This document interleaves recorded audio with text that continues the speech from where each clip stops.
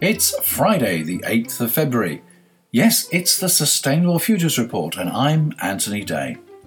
This week, learning to live with an electric car. UK carbon emissions fall. Fast food companies under pressure to reduce emissions. Fashion retailers ignoring environmental impact. BP and global climate goals. The warmest century. Factfulness, why you should read this book. But first of all, can you get away from it all with good conscience down south? Shipping line Hurtigruten is bringing a new vessel named Roald Amundsen into service this year for cruises including exploration of the Antarctic. A 20-day holiday will set you back at least £8,000 per person, but that's without flights to the tip of South America and any shore excursions or other extras. As you would expect at that price, the ship looks amazingly luxurious. It has 2 restaurants as well as a shop, photo centre, library, internet facility, science centre, lecture halls, pharmacy, hospital, compass service centre and outdoor walking and explorer decks. No food banks as far as I can see. How can all this be environmentally responsible? Well, according to the website, the MS Roald Amundsen Explorer cruise ship will be powered by an innovative hybrid solution, including 4 Rolls-Royce Bergen engines and batteries. The engines will be equipped with a selective catalytic reduction system to meet the International Maritime Organization Tier 3 nitrogen oxide emission limits. The fully electric propulsion will deliver high efficiency across different speeds and will minimize the space needed in the thruster room. The bottom line is that the ship will use 20% less fuel, create fewer emissions, and passengers will be able to experience silent progress as they cruise among the icebergs under electric power alone. I can't help thinking that it would be even more environmentally friendly if they didn't go at all. MV Roald Amundsen may in any case not be the greenest ship in the world for much longer. The design of the Eco Ship, a cruise vessel that will carry out humanitarian and environmental missions for Japan-based NGO Peaceboat from 2020, has been finalised. The ship, which will incorporate 10 solar-powered sails, retractable wind generators and hybrid engines, has been touted as the greenest cruise vessel in the world. Peaceboat itself is an interesting organisation. It was established 35 years ago and takes passengers to visit ports and countries around the world. The majority of people on board are Japanese, but English and Spanish speakers also join them. The cruise is designed to be a cultural learning experience with expert presenters, performers, and the opportunity to learn Japanese. On the website they say, "Our voyages feature hands-on experiences both on board the ship and ashore at our ports of call. Each activity is designed to enrich passengers' lives, promote sustainability, and build long-lasting friendships across borders. Each cruise brings together more than 1,000 adventurers of diverse ages and nationalities, who become a tight-knit community as they travel the world together." Peaceboat is a committed campaigner for the United Nations Sustainable Development Goals, or SDGs. Also known as the Global Calls, the SDGs are a call to action to protect the planet and end poverty. We sail with the SDG logo on our ship, and our programs on board and in port engage people to take action for the goals. I must find out more. Turning to a different mode of transport, we've now had our electric car for more than 3 weeks and we're beginning to expand our knowledge. The main issue is about charging it, particularly when away from home. So far we've been charging it at home, plugging it into an ordinary domestic 13-amp socket. This is a very slow method of charging, but perfectly adequate for restoring the battery overnight. Our car came with 2 cables, one for connecting to chargers and one with the special interface built into it which allows us to plug it into the domestic socket. Buyer beware message here for anyone thinking of buying an electric car. I have heard that if you buy an electric Renault, you don't get the cable for the domestic point as standard. New owners have found that they have to buy it as an extra at around £500. Something to check before you sign the order for your new car. The dealer who sold us our car gave us very little information about charging. The attitude was that the way we chose to fuel the vehicle was really nothing to do with them. Our car comes with an app which allows us to program the charging time so that we can take advantage of off-peak electricity. It also shows local public charging points. However, I've discovered that there are several different networks, and the one that's related to our car, plugsurfing.com, has only one charging point in the local area. Fortunately, the other networks are better represented, and in principle we can use them. I say in principle because the networks all have their own access protocols. Some, although I have yet to find them, apparently let you charge on demand using a credit card. Most networks require you to set up an account, and you activate the charging point either by using an app on your phone or with an RFID smart card. This sets the unit charging and deducts the cost by direct debit from your bank account. Some charging units are free to use. Hotels sometimes have them for their guests. Apart from the range of different networks, there are different types of charger, differing in two main ways. First of all, there are rapid, fast and slow chargers, although Ecotricity, who have a near monopoly on chargers on English motorways, they call rapid fast, and they call fast medium, and they don't mention slow. At present in the UK, a rapid charger delivers up to 50 kilowatts. A fast charger delivers between 7 kilowatts and 22 kilowatts, while a slow charger is basically equivalent to a domestic socket and runs at about 2 kilowatts.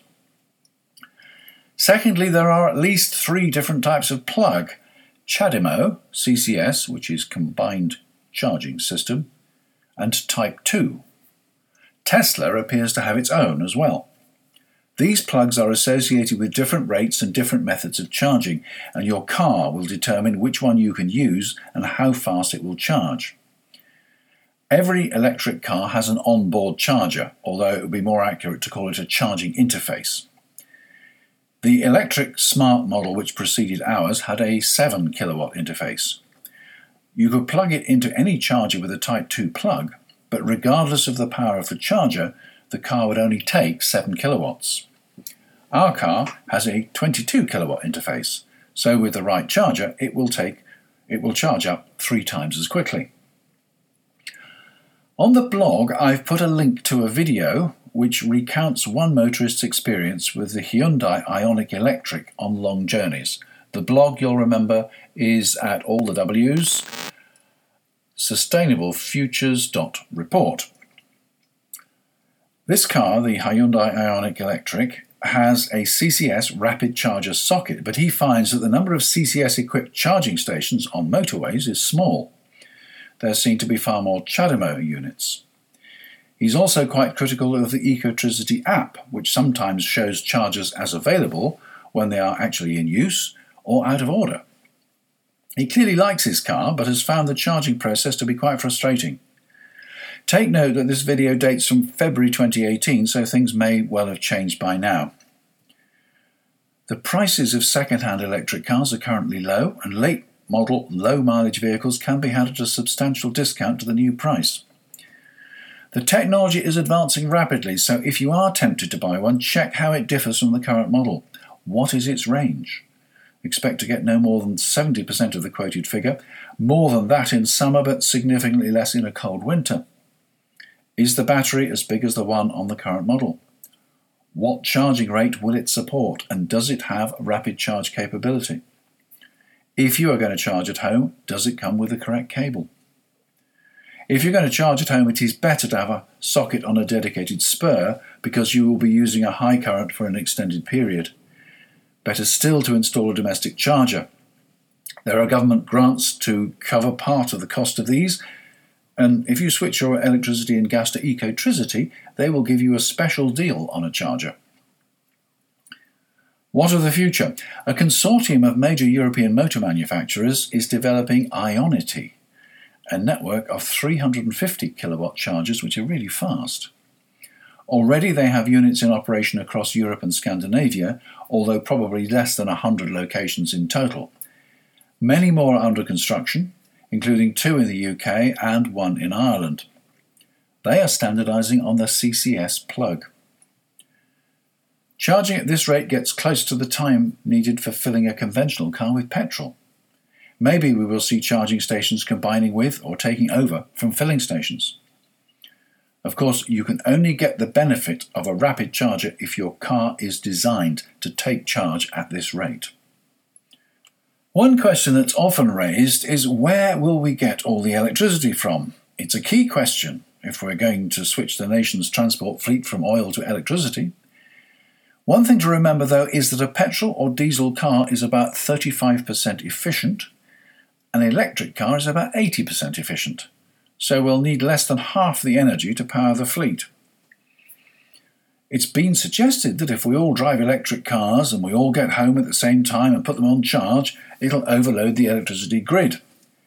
However, as ranges increase and public chargers become faster, it will no longer be necessary to charge every day. Also, if people charge at home, most domestic chargers are very much smaller than the public rapid chargers, 7 kilowatts rather than 50 kilowatts, and if people charge at home, they will often charge overnight when it's cheaper. I'm still driving my 13-year-old hybrid. Lovely car, but after 147,000 miles, repairs are starting to get expensive. I think my next car will be electric. I told you that I've been reading books, and the one I want to talk to you about today is Factfulness by Hans Rosling. It was actually published a year ago, so you may already have seen it, but if not, I recommend you track it down. It starts with a quiz, a multiple-choice questionnaire on the state of the world.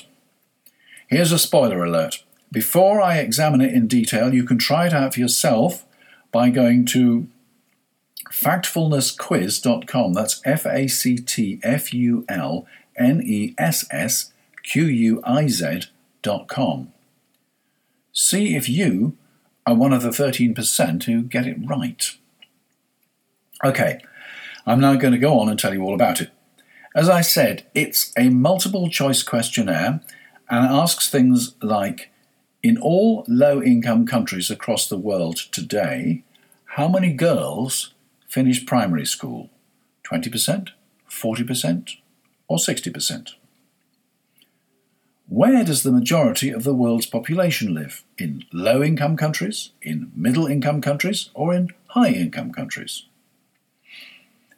There are 2 billion children in the world today aged 0 to 15 years old.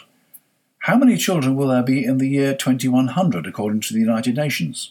4 billion, 3 billion, or 2 billion?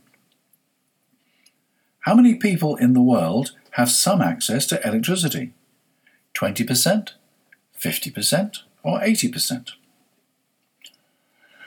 Only 13% of the people that Rosling surveyed got the answers right. And he questioned people in all walks of life, including business leaders at the World Economic Forum and politicians and government ministers, as well as students and people from all types of education, occupation, and background. They all thought that things were far worse than they really are. This is particularly worrying if politicians and people who are governing the countries of the world are basing their actions on a world view which is 30 years out of date. The right answers to these questions are that 60% of girls finish primary school in low-income countries. The majority of the world's population lives in middle-income countries. The United Nations estimates that there will still be no more than 2 billion children in the year 2100, and 80% of people in the world today have some access to electricity. How did you do? One of the most interesting facts to me was the explanation of why population is likely to reach 11 billion by 2075, but then to peak at that point and stabilise at that level. The reasoning is based on the fact that the birth rate has collapsed over the last 50 years to just about replacement level. In 1965, the global average number of births per woman was 5. By 2017, it was 2.5. The current population contains a large proportion of young people who will reach childbearing age and replace themselves. This will increase the population, but as those generations get older, each following generation will be of the same size and will only replace itself. Some population increase will occur because people are living longer, but that cannot increase indefinitely. So that, combined with a fixed number of women giving birth at replacement level each year, means that population will stabilise. See Chapter 3 of the book for more detailed charts and graphs. Factfulness analyses each of its questions in detail and explains how misunderstandings arise and how misinformation may be promoted. It's a useful review of the issues which affect sustainability, or indeed which are affected by sustainability, and a valuable guide to avoid taking headlines and statistics at face value, but rather to analyse, question and understand. I recommend you get hold of it and dip into it to enjoy insights like the negativity instinct, the straight line instinct, the blame instinct, the size instinct, and let's beat up grandma. Factfulness by Hans Rosling is available from all good bookshops, and no doubt from disreputable ones as well. News this week that UK carbon emissions are down. Carbon Brief reports that UK carbon emissions have fallen by 38% since 1990. This, they say, is faster than any other major developed country. According to their analysis, the most significant factors include a cleaner electricity mix based on gas and renewables instead of coal, as well as falling demand for energy across homes, businesses and industry. A cleaner electricity generation mix accounts for more than 1/3 of the improvement, as gas and renewables displace coal. The report says UK and international emissions accounting practice counts bioenergy as zero carbon at the point of use, a convention followed in this article. Upstream emissions due to harvesting, drying, storing and transporting imported bioenergy, as well as from associated changes in land use and forest carbon stocks, are, in theory, accounted for in the country of origin. These emissions can be large and in some scenarios could offset or even outweigh the climate benefit of replacing coal with biomass-fired power. Note, however, that only around 1/4 of the bioenergy used in the UK is imported. Bioenergy is a significant proportion of the new generation mix, and a significant proportion of bioenergy use is accounted for by Drax Power Station, the UK's largest. It has now converted 4 of its 6 boilers to burn wood pellets instead of coal. The theory is that the CO2 produced by burning this wood is offset by the growth of new trees. In the case of Drax, the pellets are mainly imported from forests in the United States. Note the phrase in the report. Accounting practice counts bioenergy as zero carbon at the point of use. That's the accounting practice, but the reality is that Drax releases tons of CO2 into the atmosphere every day, probably as much as if it were burning coal, and will continue to do so indefinitely, or at least until someone makes carbon capture and storage work. Meanwhile, the Climate Action website informs us that research published in the journal Nature Communications reveals that the Arctic is experiencing its warmest century for 115,000 years. Simon Pendleton, lead author and a doctoral researcher in CU Boulder's Institute of Arctic and Alpine Research, said, "The Arctic is currently warming 2 to 3 times faster than the rest of the globe, so naturally glaciers and ice caps are going to react faster." He added, "You'd normally expect to see different plant ages in different topographical conditions. A high elevation might hold on to its ice longer, for example. But the magnitude of warming is so high that everything is melting everywhere now. We haven't seen anything as pronounced as this before. Time to urgently reduce emissions of climate-changing greenhouse gases, I think." I have great admiration for Drax. It's the UK's biggest power station. It's based on 1960s technology and nearly 60 years on has developed to be one of the most efficient in the country. It aims to be clean by converting to biomass, but arguably that's not really the case. If the wood that it burns were left to rot, it would in time release CO2, but that could be over a very long period. Wood built into houses or made into furniture may not release its carbon for centuries. Drax burns wood in a flash. And there's CO2 emissions from the supply chain as well. The forestry equipment, the pelleting plants, the docks, the ships, and the purpose-built freight trains. It's glib to say it's time to shut it all down. Drax supplies around 5% of the UK's electricity, and that cannot be replaced at short notice. It must be replaced, though, and if we cannot develop alternative clean generation in time, then we must accelerate the efficiency of energy use and the reduction of electricity demand. Of course, that would be politically impossible in many countries. Sadly, although the canary collapsed in the coal mine long ago, the majority of our politicians fail to understand the seriousness of our position. Still less are prepared to do anything about it. We need a leader to get things done. Anybody seen one? Global investors have called on 6 fast food giants to act urgently on the climate and water risks in their supply chain. They've sent letters to companies such as Domino's, KFC and McDonald's.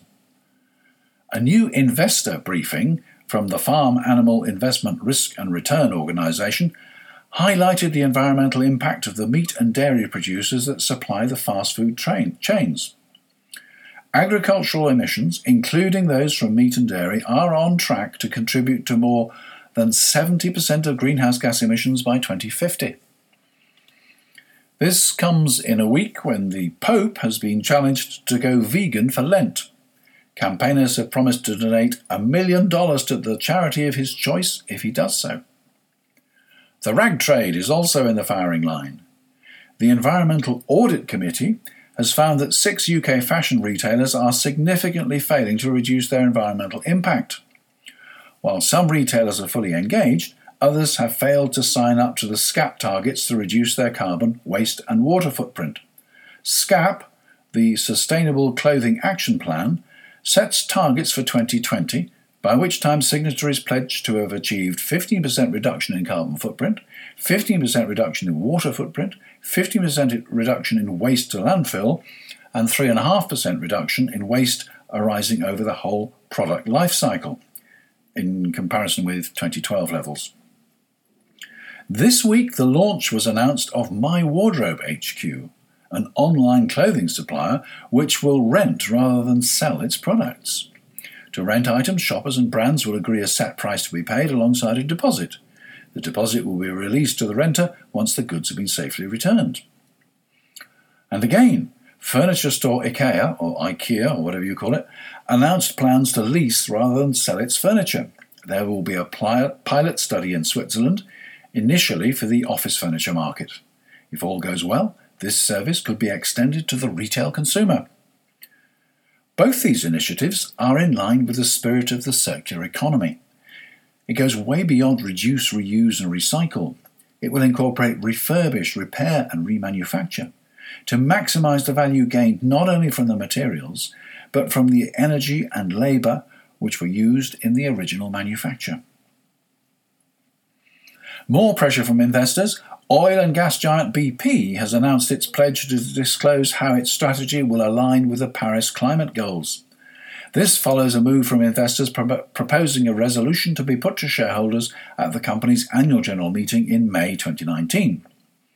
The resolution will also require BP to set out how the company evaluates the consistency of each new material capital investment with the goals of the Paris Agreement. Stephanie Pfeiffer, a member of the Global Climate Action 100 Plus Steering Committee and CEO of the Institutional Investors Group on Climate Change, explains, "Investors are helping ensure climate change is firmly on the boardroom agenda, which is especially important for the oil and gas sector. It's encouraging to see major companies such as BP moving in the right direction.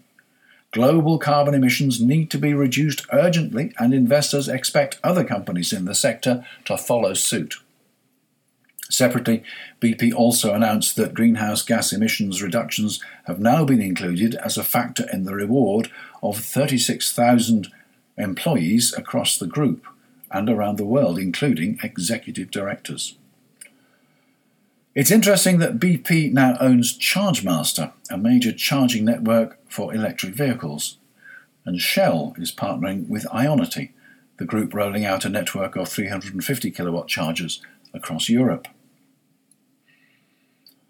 And finally, changing the world one grub at a time. Do you have a dog? Is your dog one of the millions in the UK that chomp through a meaty diet? Eating meat causes climate change, some would claim, and there's more than a grain of truth in that. So if you're going vegan, now your pet can too. Your Pet Foods announced their dog food based on insects. Oh, okay, it's probably not vegan, but at least it doesn't require the slaughter of large animals. And finally, I just had to slip this news item in. You'll remember the Juliana case, which involves a number of young people in the US suing the government for damaging their life chances by allowing the oil and gas industries to operate in a way which can damage the planet. The administration has spent years trying to get the case struck out before it goes to trial. Here's a quote from a report on the latest hearing. The Trump administration attorneys also argue that United States citizens have no constitutional right to a livable climate. No constitutional right to a livable climate. Well, that's good to know. And finally, that really is it for this week. Apologies to patrons who are getting this only half a day earlier than the rest of the world.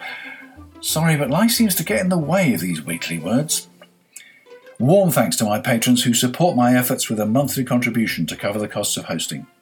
It's much appreciated. Your ideas are valuable too. Patron or not, do let me have your ideas and feedback at mail@anthony-day.com, and if you too would like to be a patron, you can find all the details at patreon.com/SFR. That's patreon.com/SFR. I'm Anthony Day. That was the Sustainable Futures Report, and I'm off to think about next week's episode. Bye for now.